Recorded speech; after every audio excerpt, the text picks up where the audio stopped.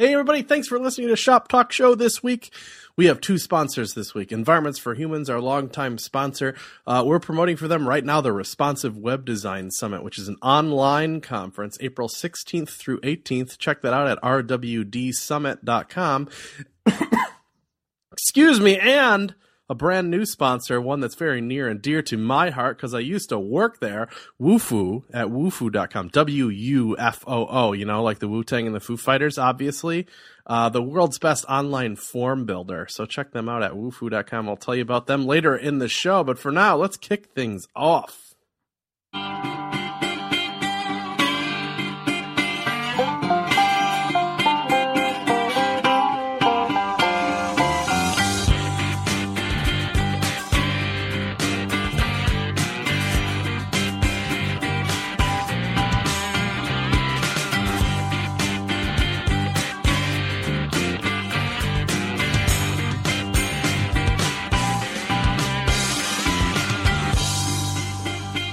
Hello, dear listener, and welcome to the Shop Talk Show, a sound effects podcast all about web design and development. I'm Dave Rupert, and with me is Chris Coyer. Hi, everybody. And Chris, why is today so special? Oh, it's really special because it's a rapid fire.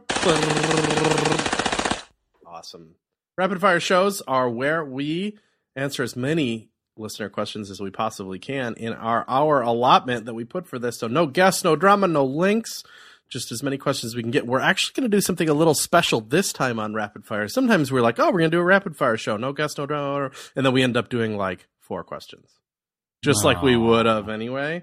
Usually it's better than that. Usually it's better than that, but usually it's not that much better than that. We have 15 here. We're going to try and get through all of them. What I've done is I just have my little phone in front of me, and I'm going to click the go button with the timer, and hopefully, if it hits 3 minutes, it's going to make some annoying sound, and we're just going to stop. We're not even going to finish our thoughts, and we're going to move on to the next question, which might be a little rude or abrupt. We're going to see how it goes. We have not even practiced this at all.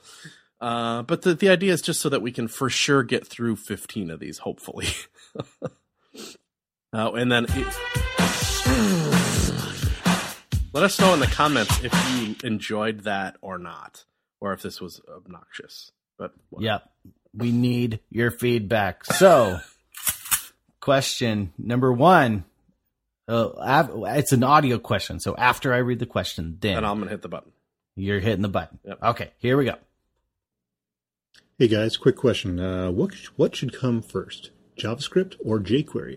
Seems like a lot of people say that, well, you have to learn JavaScript first or else you miss half the party. Largely don't really see much utility for what I do, in knowing straight JavaScript, but jQuery, though, seems to be much more useful. Is it basically a stepping stone process, or should I just jump for a jQuery first? Thanks. JavaScript or jQuery first? Chris? I learned jQuery first, and I'm happy with my choice. I feel like it made me be able to do more powerful things right away. It's kind of like if you're learning guitar, you go right for a song because then you actually did something, and it gives you the enthusiasm to learn more. Whereas if you just learn JavaScript first, that's fine. It's fundamentals, and I can see how that's awesome. But it's like it could be a little boring at first. Like, I don't want to learn about arrays. I want to make a cool thing animate. Yeah, I agree. I would say you go jQuery, because if you know CSS, you're like halfway there with jQuery. You just select stuff and do stuff to those selections. My only other thing would be you can use JavaScript inside jQuery. Oh my God. And it just works. So I would just go with jQuery. But that said, I mean, I did that, and now I'm going back through and trying to pick up all the spare bits of JavaScript I haven't learned, like, hey, there's this class called math, and it has a bunch of functions in it that are really helpful. So, there's kind of these built-in libraries to JavaScript that you miss out on if you just enter from jQuery. And that's a good point. Yeah. My point extended is kind of like, what if you're learning CSS at first, you could sit down and read a really boring book about the box model, or you could jump into altering a design that's already there, and you'll just have a lot more fun doing it that way. So, yeah, just because you jump into jQuery doesn't mean jQuery is JavaScript, like Dave said. So you can use that natural JavaScript in there and just kind of be aware when you are, I guess, or I don't know. we're just if you try straight JavaScript your first time, you're going to mess up because there's all these weird inconsistencies between all the browsers ever, and jQuery normalizes all those. So it also saves you headaches, in my opinion. You'll have more fun in jQuery land. I can see the other side of this argument, so maybe it would be interesting to have somebody who very strongly disagrees with me or Dave on the show sometime. But for now, let's just do the next question again. Next question. You want to read it? Scott Little asks, quick question for Dave, the master of awesomely useful jQuery plugins, Rupert. That's my Christian name, yeah. If I individually minify a JS/jQuery file through CodeKit, so CodeKit has this ability to, I don't even know if Dave uses CodeKit, but maybe at least he's aware of it. If you hit save, CodeKit will look at that jQuery file and minify it for you if that's how you have set it up. Then link to the site, it works fine. So the minified version works fine. But if I use CodeKit to concatenate them together, which CodeKit can also do, it can squish them together while it's minifying, and link the concatenated /minified file. It never works. The console will throw back all these errors. An example is yada yada yada. The point is, he's trying to use both fitvids and fixed text, and if he minifies them each individually and links them on the page, they work fine. But as soon as he's concatenated them together, it doesn't work. So what could be the problem there? All right. So there's two things that could be the problem. I think, number one is execution order, or number two, I made a mistake. So let's assume it's number one, because I never make mistakes. I'll be darned. And, so number one is execution order. When you're using like those prepend and append functions, it's got to go in order. It's got to go jQuery, then either fit text or fit vids, it doesn't matter, and then your execution scripts, like those have to go in order of execution. That's a very common thing that goes wrong, especially on the fit vids forums and the fit text forums, is all these people will write in and say it doesn't work on my site, and it's like, well, you're not in the right order. On top of that, it could be if you're on WordPress, which is a total possibility. WordPress has these no conflict things, so you got to be careful about that as well. Let's assume I made a problem, or I did something wrong. This is totally possible. Chances are my code might not be hinting. I just went through fitvids very recently and made sure it would hint appropriately and pass JS hinting. And I'm pretty sure it passes JS lint as well, but that might be a problem too. It's not getting it through Douglas Crockford's JS Minify or JS Min library. But I currently don't have problems with that. Maybe, but he said it works both minify. If he minifies them alone, it works. That really hints at the execution order being incorrect. That's what I think, is if it's probably the execution order, and if you open Web Inspector console, it might say something like, I don't have jQuery, or that's not a function. Object does not have function. That's a hint that it's an execution order. Yep. And if it's not, if you're pretty sure your execution order is correct and it's something wrong with it, you should just make a little test case.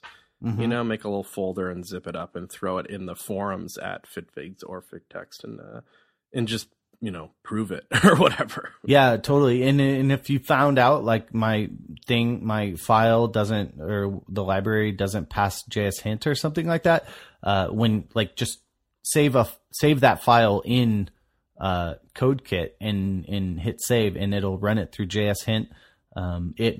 There may be a semicolon missing, and that's throwing everything off. And so post that feedback or help us out and put a commit back into the system. So cool. Boom.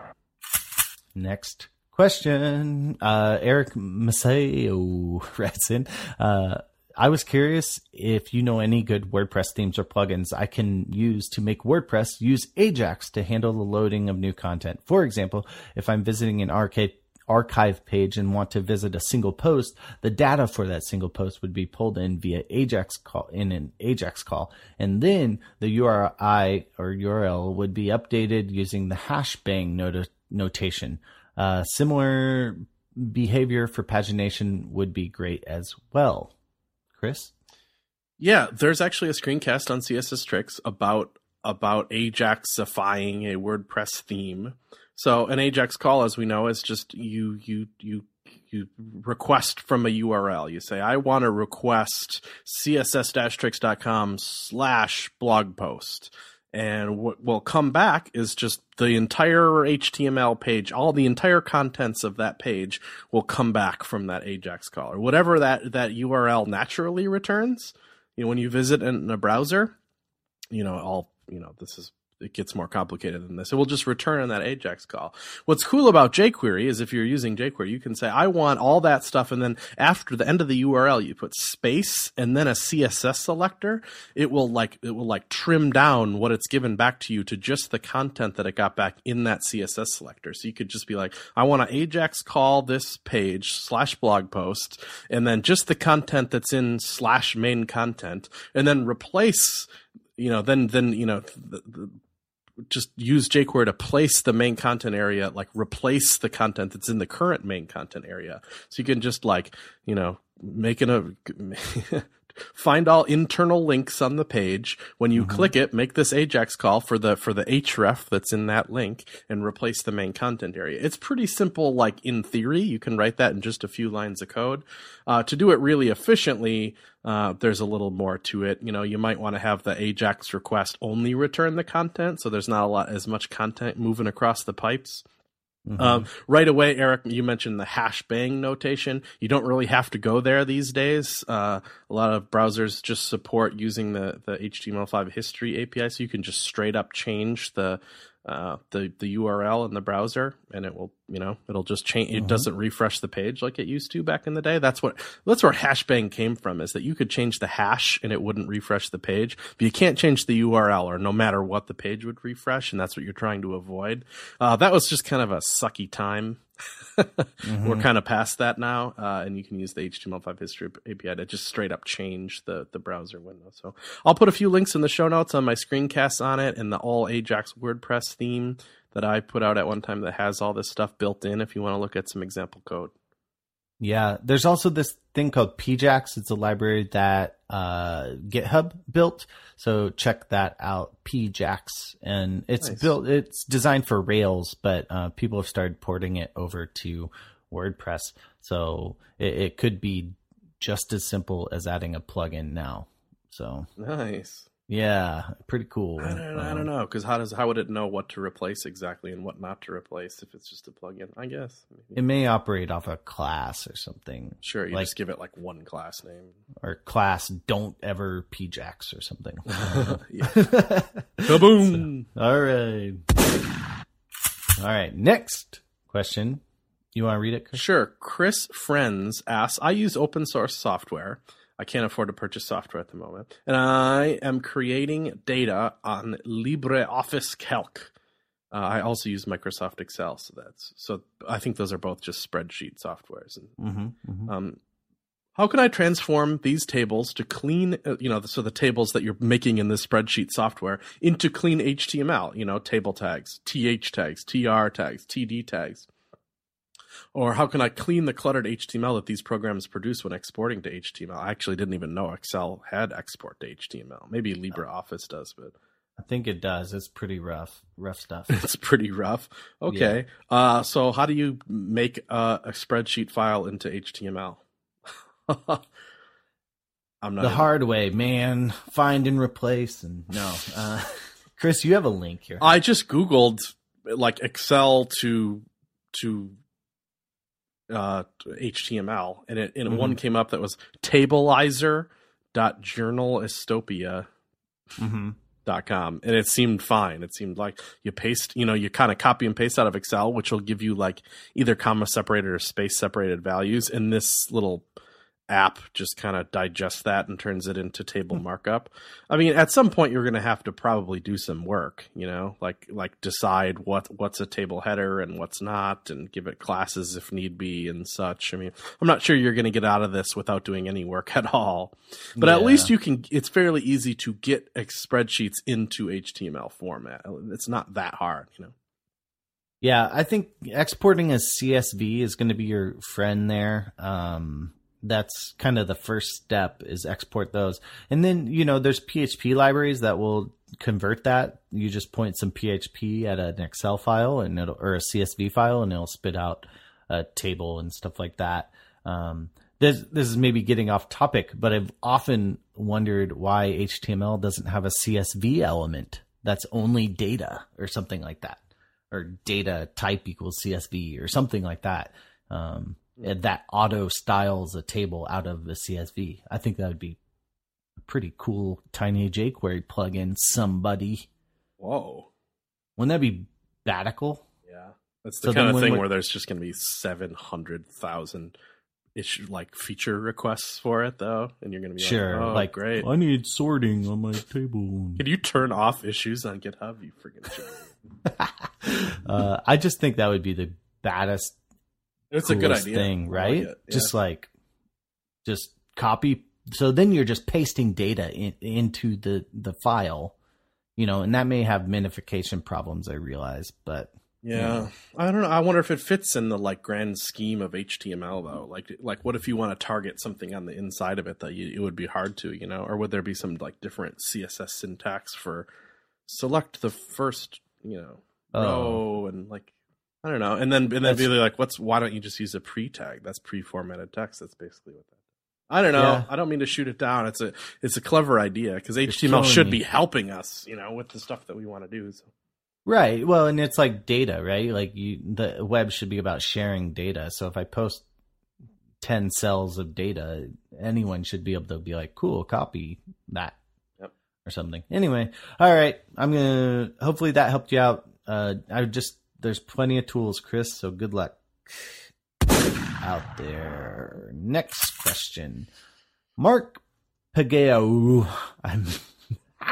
All right. I was wondering what your favorite programs to develop in are. I'm in college. I always use Notepad++, and at my current job, I use Dreamweaver CS5, not the WYSIWYG I hand code. The reason I like them is because the FTP is right there, which makes it easy to work on multiple sites and pages. I am always looking for new tools to add to my tool belt, so I figured I would ask which ones you find the best. Do you have a favorite one, Chris?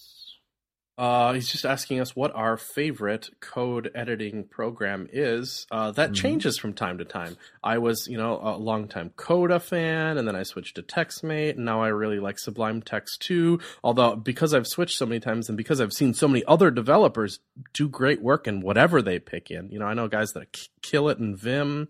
That's like a holy war or whatever. Me, Chris Coyer, today, I like Sublime Text. I'm the same. In the same boat. Sublime Text, and then actually on my PC, I'm using Visual Studio a lot. That's good. That's very expensive software, though. Really? They don't give away their dev environment on Microsoft?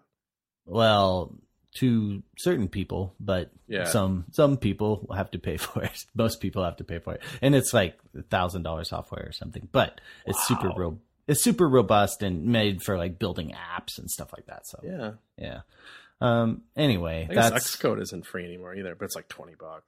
Yeah, they exactly. So it's the equivalent. It's the Xcode for Microsoft. So I would. I was gonna say Sublime Text 2 with CodeKit running my preprocessors. That's how I roll.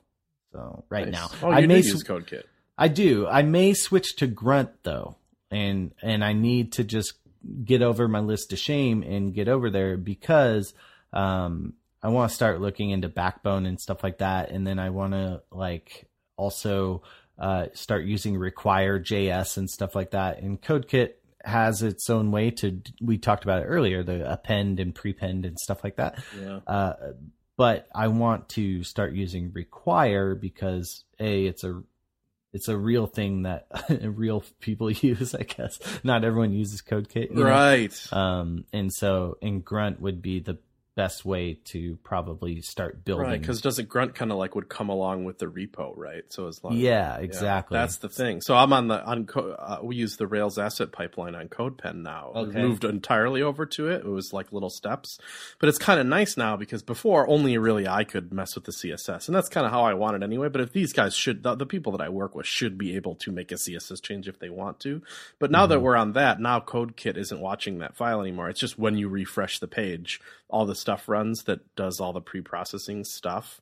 So it just works, it's just nice. And it keeps all the CSS and JS files out of the repo, It's just, right. Anyway, It's pretty nice. I still use CodeKit for like everything else, but I kind of see the value in having the pre-processing stuff kind of baked into the project. I think the second Grunt has like a GUI, it'll kind of own all of those. Because you can with Grunt, you can actually fire off your compass. Oh, all right. Next question. Noel McGlitchy. Nailed it. My question regards Google Analytics and what you would consider to be a good starting point for getting the most out of this tool. Also, if you use it, does it play a big part in the upkeep of your website? So how do you get the most out of it, and do we use it for upkeep?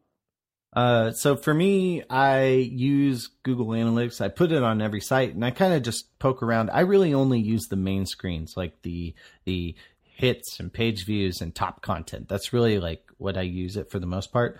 There is this thing, a website made by Google called conversionuniversity.com, and that'll point you to these Google Analytics lessons. And the only reason I know about this, I'm not an SEO wizard or anything like that, but my brother, he does front end at a shop, but he got certified through this Conversion University thing by Google to basically run advanced campaigns and stuff like that. So that the information's free until you take the test. So there's an actual test you pay, I don't know, let's say $200 to pass, and then you have a little certificate that says you're a certified analytics wizard. Hey, that's my answer. Cool. That's pretty cool. I'm going to actually sit through the course one of these days, I think, and just so I have that knowledge. Can you do it online? I would do it. Yeah, totally. It's all online. So. Oh, it's just like a video. You watch 10 videos or something like that. So. Awesome. Yeah. Just because I don't know that much about it either, but it clearly is a very powerful tool. One, I would say it's kind of a no-brainer to put on every website you ever do. It's async, it's no speed problem, and it gives you just tons of robust data about your site. So for sure, use it, obviously, on everything.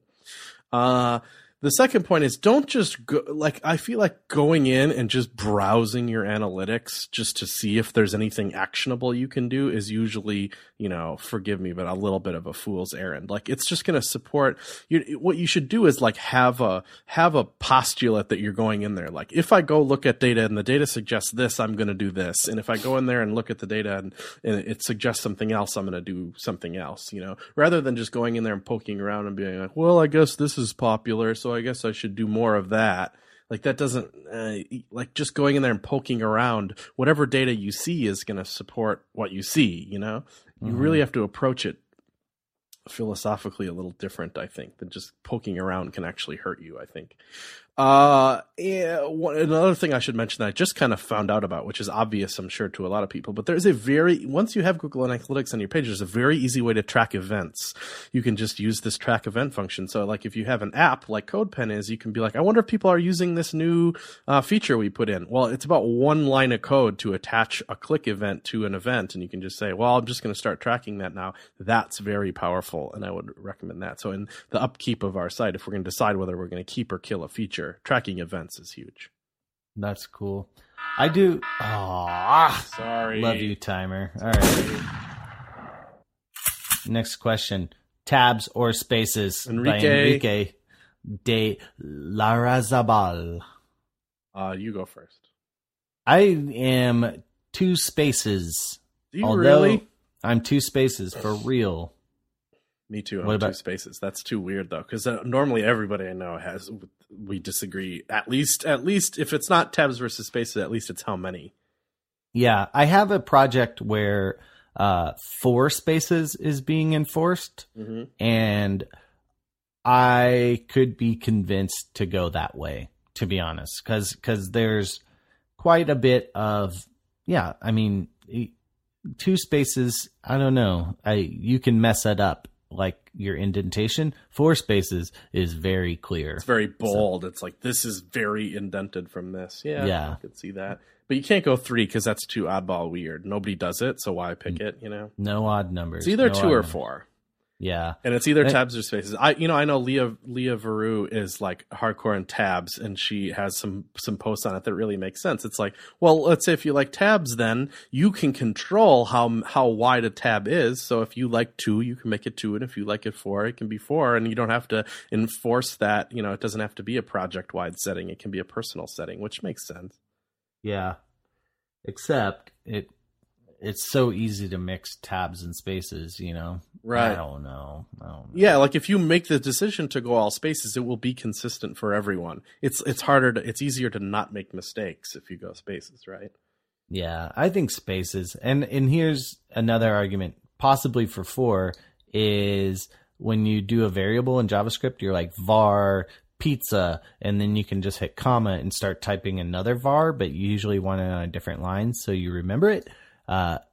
4 spaces would be like var plus a space character. Think about it. You blew my mind a little bit. I have just a question for you, because let's say if you're rocking a 2-space project in Sublime Text, and you get a file and it's clearly is in 4-space land. For most part, like Sublime Text is really powerful at just that thing in the bottom right for switching between what your use spaces or tabs and how wide. It's like really good at it. But like I haven't found a good way to convert from a 4-space file to a 2-space file. Like tabs to spaces is easy, but I'm constantly fighting this. Anyway, you don't know of a good way. No, I don't. And I was running into that yesterday. So darn it. Yeah, I don't. There might be, I want to say there's this thing. Come on. Get to it. Tools. I bet there is something. There's got, and if there's not something built in, there's definitely some kind of package or whatever. But we're running out of seconds. Shoot! I'm running out. I'm gonna let it go. All right. Next. The next 2 of these are related. All right, let's read them together. No, read them separate. Okay. No. Oh, that's funny. They're both from younger developers. Connor Haining is one of them. Chris, a few weeks back, you posted an article by a 14-year-old web developer, Alan Lawson. I did that. This isn't even a few weeks ago at this point. It's like closer to a year, maybe not a year, many months ago. And I really did that. What is your guys' opinion of this upcoming bunch of young developers, and can they be taken seriously in the field? Myself, also 14, recently submitted an article to NetTuts. I am curious to see the community's response to the fresh-minded people.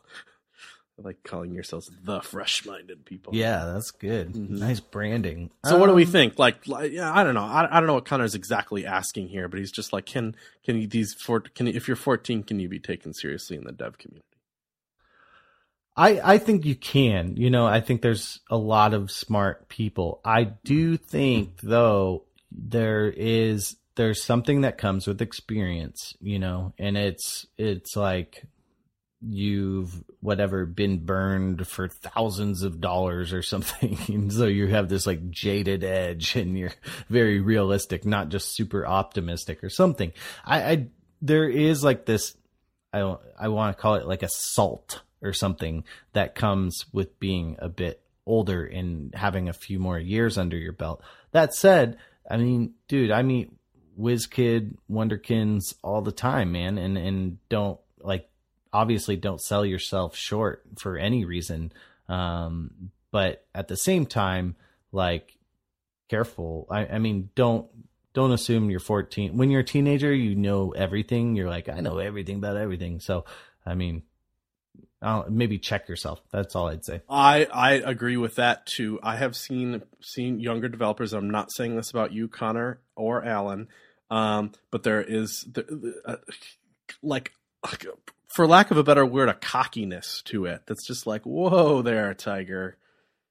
Settle down now, like I'm not trying to put you in your place or anything, but it's just, it doesn't, like a degree of humbleness is actually kind of a learned adult feature. and it's refreshing to us older types.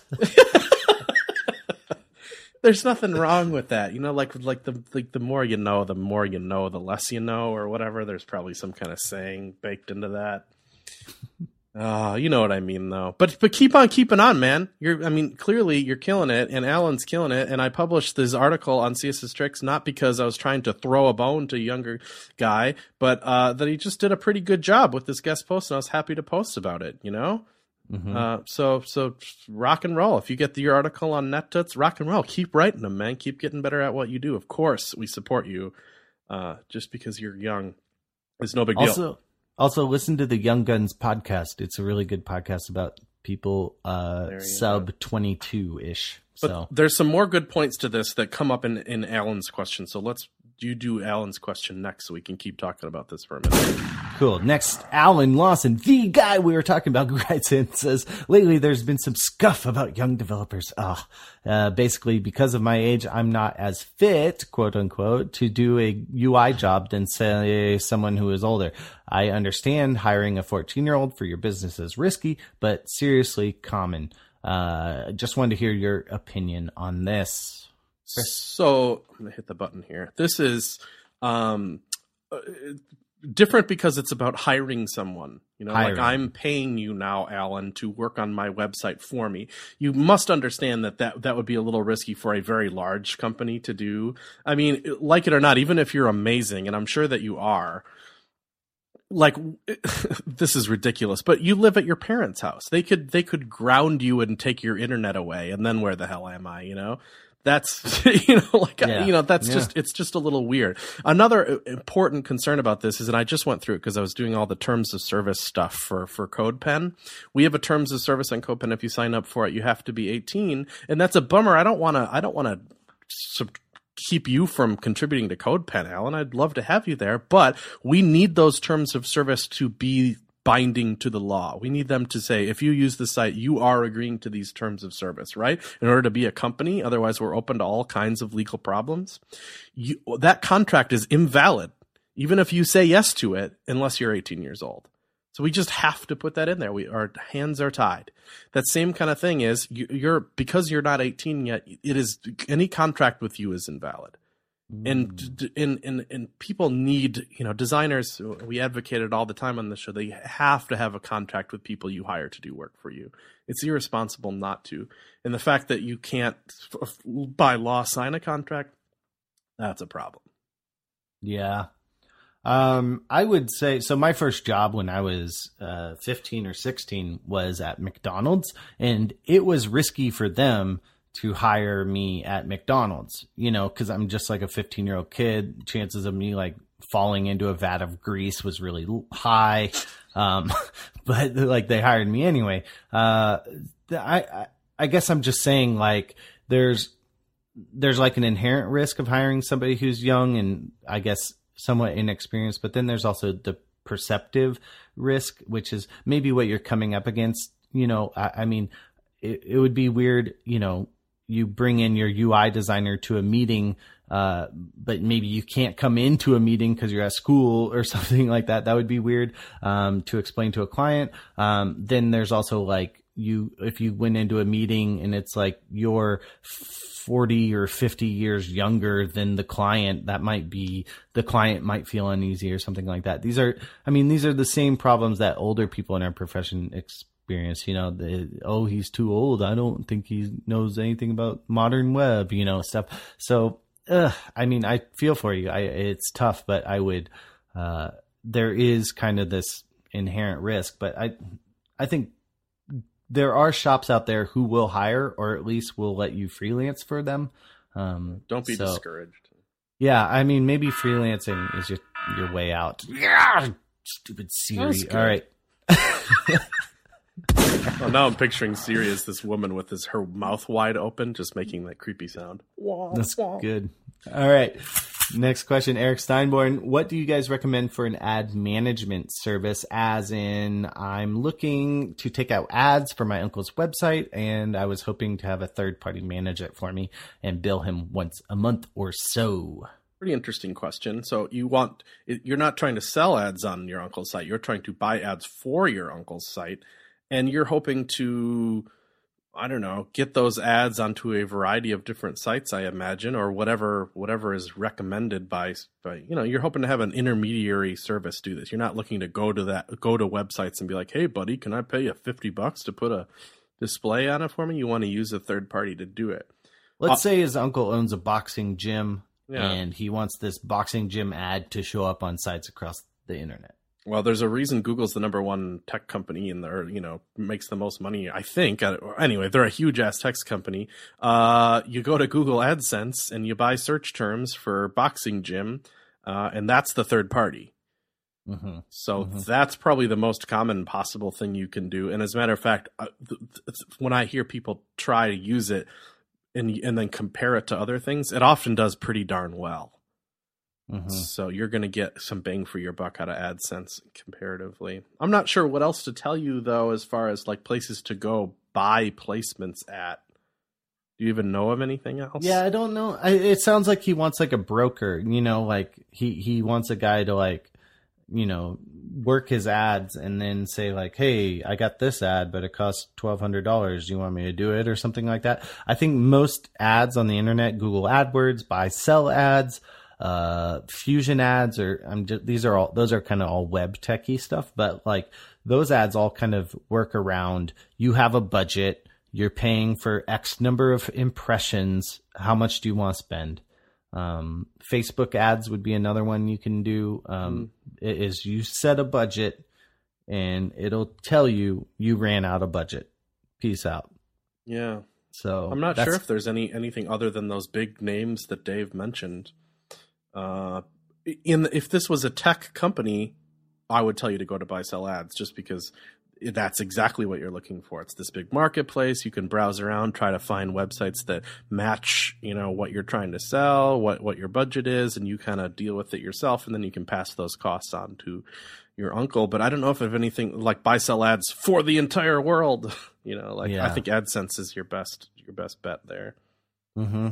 Well, and another thing he could do is go find websites he visits, like that are in his industry, the boxing gym industry. Ask your uncle too. Yeah, and like go visit those websites in his industry and like view their ad provider. It's probably like DoubleClick, which is Google, and figure that out. Or contact if they don't have anything on them, which is ideal. You can be like, offer them $50 for an ad and see if they bite.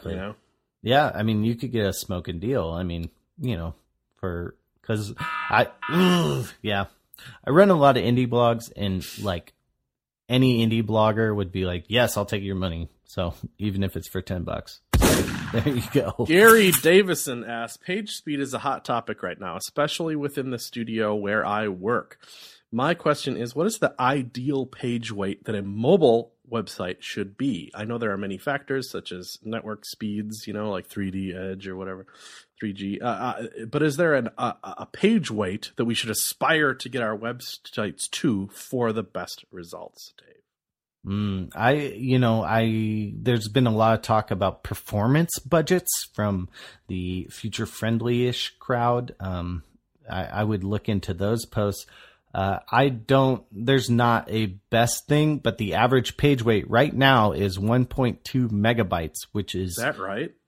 Effing giant, dude. I mean, that's like an MP3. Even for mobile, or is this, where's even for mobile? I think Luke Rablowski posted on it. So, so we got to shave this down a lot. I'm maybe we were talking about it, Chris, but I like the idea of maybe just setting an arbitrary like 500 kilobyte weight and just saying like hell or high water, this is it. Oh, I love that. That's the Tim Kadletek performance budget thing. I'm not that's where I first heard about it. I think he's, a champion for it if he didn't actually invent it. I'm not sure. Let me do a fresh. I want to do CSS Tricks, which I'm sure is a little bit of an offender at this. It's not 1.2 megabytes though. Ooh, shoot! It's just under a megabyte though. Ugh, a little high, especially on. I'd like to really trim that on mobile because you have the right idea there, Gary. That you should. That mobile tends to be a little slower. It does, I know this is up in the air and people debate this and stuff, but having your website be smaller for the smaller screen version is smart, period. So you're 740K on mobile, Chris. Is that right? I don't know what you did there. You got a picture, Phil? But what's interesting is it's very well cached. I mean, the second request here is 26K. For 1,000, it caches everything, and it's CDN, and there's other factors here. It's page weight isn't the only factor for speed, certainly, but it's certainly one to consider. Gosh, I had something important to say. Let's just throw out some numbers though, Gary.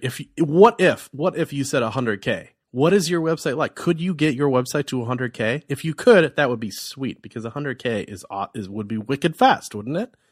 Can you get it there, Gary? Can you do it? If you can't, why not? What's the biggest thing on that site? Can you get it to 200? Do you need 500? If you need 1.2 megabytes, that's too heavy. You got to get down from that.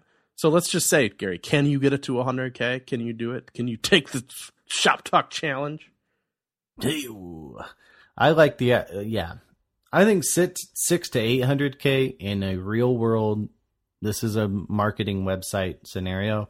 You're doing pretty good, and obviously leverage all the caching so that any subsequent visits are super fast. That would be the best thing you could do. All right. Shop Talk Challenge. Next question. Can you please talk about handling CSS? This is from William Hernandez, by the way. Can you please talk about handling CSS3 with Internet Explorer 7, 8, and 9 on the show? Can you also tell us if you use or what do you think about CSS3 Pi or other similar, i.e. CSS3 polyfills? Chris? I've heard of CSS3 Pi a million times, right? It's kind of the default answer to what about X CSS3 feature in IE. Somebody's always like CSS3 Pi exclamation point. It became kind of the default answer for that, and it made it into a lot of conference presentations and stuff. I've actually never used it. I've never worked on a project where I've used CSS3 Pi. I'm sure it's a cool project. I'm just saying I can't really speak to it. It certainly adds some weight to the site. So if you're worried about weight, but what you would do then is kind of like detect Internet Explorer 7, 8, or 9, which you can do in conditional comments and only load Pi if it's on one of those. So it's only increasing the weight of the page for those browsers. The great irony always being that those are, especially like Internet Explorer 7, is just a slower browser anyway. So you're shoveling weight on what is already a slower browser, which is a bummer. Yeah. I never could get CSS3 Pi to work, and maybe I'm an idiot. But I'm pretty good, but it never worked for me in the right way. So IE7 and 8, I want to break that apart from IE9. IE9 is actually pretty good, and it has a lot of CSS3. The only CSS3 it doesn't really have are animations, transitions, and text shadow. Those would be like the main three things it doesn't have. Gradient syntax. And gradients and text. You can fake with filters, which is bad, but it's better to use SVG. But anyway.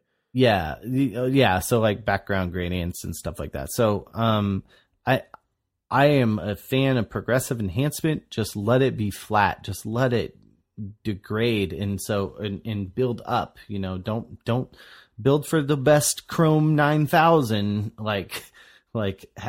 Build in the mindset that this will probably fall apart. Sure. So that's the properties are one thing. I mean, okay, so that I 100% agree with Dave. Second part though is if you're using something like nth last child 3 or something to target something that then you then apply layout to, and it ends up borking the layout of your site because you used a CSS3 selector. Well, there's Selectivizer, same deal with CSS Pi. I do recommend that, or just lay off the CSS3 selectors a little bit and use a class name or something. Like if your browser target is IE7, you might just have to adjust your authoring a bit to just lay off some of the CSS3 stuff. I mean, that's what I would say on that. Progressive enhancement if you can pull it off, or just author around it if you can't. Yeah, I mean, I think these lower IEs are hopefully going to disappear as fast as possible. So, buy somebody a new computer. There you go. It's the cheapest way out of this whole pinch. All right. Aaron Fisher writes in, what's currently the best way to handle retina images? I know some of this can be solved with SVG, but what about the image when the image has to be a JPEG? Sure. Classic question by Aaron Fisher. I'm glad that you even mentioned. I'm going to start the timer here so we don't screw this up. SVG is super fantastic for anything vectory and even gradients and stuff. Totally possible on SVG. Anything that you can really work an Illustrator with, if you can picture that, is great for SVG, and that's great for Retina. But Aaron is correctly asking, what about raster images, like a JPEG? Dave's written about this before. Over on the list apart, I wrote an article called Mo Pixels, Mo Problems that tackles a lot of this. There's a few things you can do in JPEG realm. So it starts off like being very simple, getting over to vector, icon fonts, etc. But then the JPGs are the problem. There's kind of three things you can do. Picture fill, which is you export a bunch of different copies of the photo at different resolutions, and then you put that into the browser. I like that one for big graphics. There's this one I wrote about called what's it called? The 1.5x hack, where you make an image just a little bit bigger than 1x, and then Retina and high def screens tend to do really well with upscaling these images with just a little bit of more pixel information. And then the third one, which is called the quality or compression hack, I guess. And so basically you make a 2x image, right? And then you set the JPEG compression to basically 0 or whatever you want, and it ends up being smaller than the 1x. It looks all funky and grunky, but in the site, it's actually perfect. It renders beautifully. Really weird. It's bizarre. There are rendering costs with having the browser resize images for you, which should be considered a little bit, but I don't know. Hopefully browsers can just get on. They know that we now do that like en masse. Like every website on the internet is resizing images in the browser now. So they should make that a part of their flexibility kind of operandi to get on that. I should mention there's a post on CSS Tricks called Which Responsive Images Solution Should I Use, that walks through what are your needs. And based on those needs, hopefully I can suggest a solution for you. There's one of them at adaptive-images.com that I feel like is a pretty cool solution that kind of saves some browser information in a cookie. And then in the cookie, then that gets passed with every web request. So you can make server-side decisions based on that data, and it will like serve the proper image from the server side. So there's no JavaScript involved in like swapping out sources or anything. I think that's pretty neat. Yeah, I need to try that just on something. I haven't, and there's some CDN issues with it and stuff. I actually need to revisit it too. It's just I feel like it's months and months and months go by, and we're no closer to a really perfect solution for this. Yeah, yep, I agree. Okay, good luck, Aaron Fisher. All right, Dennis LeBlanc writes in and says, why is it whenever I use that font face web fonts, my text looks bolder than in the demos? My font face declaration property is set to font weight normal, and so in the font face declaration it's font weight normal, which is what you're supposed to do. And I'll even go the extra distance to add font weight normal to each element in the CSS file, but I still get thicker fonts shown in the demos. Am I missing something? Is it just my OS and my browser? I feel like I'm the only guy with this problem.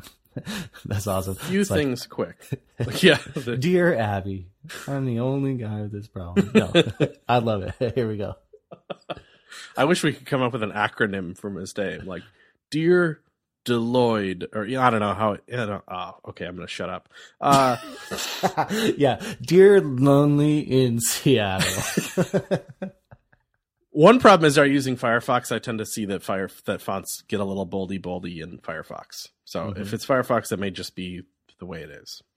Second is, I actually didn't know you're supposed to put font weight normal not at font face declaration, but I guess that makes sense. But then when you declare it, like let's say you're using Proxima Nova from Typekit, Proxima Nova has like a zillion weights to it. Like, are you for sure using the proper font weight for the ones that you have loaded? Like, let's say you picked like semi-bold, that's font weight 300. Are you like for sure setting font weight 300 on that thing, or is it somehow getting full bolded? And I think Chrome these days is pretty smart about not doing that. But you never know about who knows what browser you're in. I thought on my site I was using Open Sans from Google Web Fonts, and I thought Firefox was just being stupid. I was like, Firefox is a dummy. But it turns out I was specifying the wrong weight. I had 100 written and it needed to be 200. And there you go. I was the dummy. So be very careful about what font weights you load. If you use something like Typekit, it will tell you what font weight is in the font, and it could be weird, you know. And you should definitely be specific about it, because I'm not even sure how consistent like B and strong and M and I and stuff are about font weight in the UA style sheet. Like usually it's 400, right? And bold is 800, I think, or maybe it's 400 and 700. I don't remember. You should specify those. You should just. I don't even use bold and bolder and that stuff anymore. I'm all about the 100, 200, 300, 400, 500, 600, whatever. I like just specifying exactly what that is. So that's all I got for you about the bolding thing. I think that's all I got I'm trying to think if there's anything like random. Oh, right now in my browser thing, like Chrome on Windows is kind of the worst renderer right now. Totally. Oh, so bad. So, dude, I get screenshots all the time, even with my awesome web fonts that look beautiful everywhere else. Like you're using HF and J, which is the best fonts you can use, right? Right. And like you're getting crap from it. Chrome on Windows, disaster. I would say if your fonts were too thin, it might be that there's some kind of CSS3 transform being applied, which in WebKit browsers can thin out fonts, but you're not. You're saying they're thick. So yeah. Anyway, there you go. That's it. Good luck. One more. The very last one here. Chris Amling asks, hi, guys. I have a CSS fixed position question for you. I created a site that has a navigation that's stuck to the top with position fixed. The width of the container is 960, but if someone comes to the site with a smaller browser, the navigation is getting cut off. So he's got some design that's navigation on the top that just cuts off outside of the browser. He's not worried about 800 by 600 users, which I guess nor should you be. Well, okay. But I found that the iPad users have the same problem. If they zoom in. So he's got this fixed position bar up there, and if they zoom in with their fingers, people just can't get to the upper right stuff up there. Anyway. Anyway, what's the deal? How can Chris deal with this? So there's two sort of ways, if I'm remembering this right. One thing you could do, I assume you want it to be 960 on everything, right? So in your meta viewport tag, you could actually say width equals 960 pixels. Oh yeah, it's often. Oh, that's clever. So often you say device width, but you could say no, I want it to be 960. Yeah, suck it. I made it this way. Or you could do. That's how I talk to everybody. Everyone, suck it. Okay, so don't flag us as explicit. Come on, listener. We're having a good time here, and you're gonna ruin it. So, you could also set a width on the body. Maybe that might help. But yeah, so then there would be some. Oh no, that wouldn't work at all. Actually, what you may want to do is set code up your fixed navigation thing in a fluid manner. Yeah, so if your the window's too narrow, it just breaks and goes into 2 lines or whatever. Look at the navigation on CSS Tricks for an example of that. The weird thing is zooming in on the iPad, it gets cut off. I mean, yeah, it's gonna, because it's like when you zoom in on something on an iPad, it's like full page zoom, So the fact that they can't see the right side of the navigation isn't that big of a deal because they're used to things not appearing on the page. You just zoom back out if you need to go to that thing. So unless I'm misunderstanding that, that's a bit of a weird. Well, maybe it's a portrait mode where it'd only be 768 pixels wide. Oh, like if you're zoomed all the way out, it's still cut off. Yeah, that would be the problem. You may need to apply a little bit of responsive web design just to that little thing. I'm looking at the accessibility project, which has that fixed thing. And yeah, it like goes to the drop down and it's only absolute under 960 pixels. It's not fixed. Yeah. So that would solve your problem. Yeah. And just careful about position fixed in general. Yeah. Like I'm an offender of that in some cases, but, if you need to go way back with mobile support, that is a quagmire. Yeah, it's a bit of a scumbag right now. So with all the Androids and everything, so careful out there be dragons. That's all we got. So people, let us know what you thought of this. We actually got through 15 questions here in a reasonable amount of time. So did you like this format? Was it too fast? Would you prefer us to a deeper dive or what? And if we didn't answer your question enough, send it back in. Well, that concludes yet another Rapid Fire. Chris, you got anything you need to add? Of course, you guys need to follow us on Shop Talk Show, at Shop Talk Show on Twitter. Subscribe in iTunes, rate us a 5. And please don't. I know I said that mean phrase earlier. Don't flag us. Come on. You said suck, didn't you? Is that bad? Yeah, but that could be vulgar. I apologize. I don't think that will kill us. All right. They had that in what's that movie of the guy where he's with the eggs and in prison or whatever? Go suck an egg. Suck an egg. We'll get our audio guy to fill that in. ShopTalkShow.com.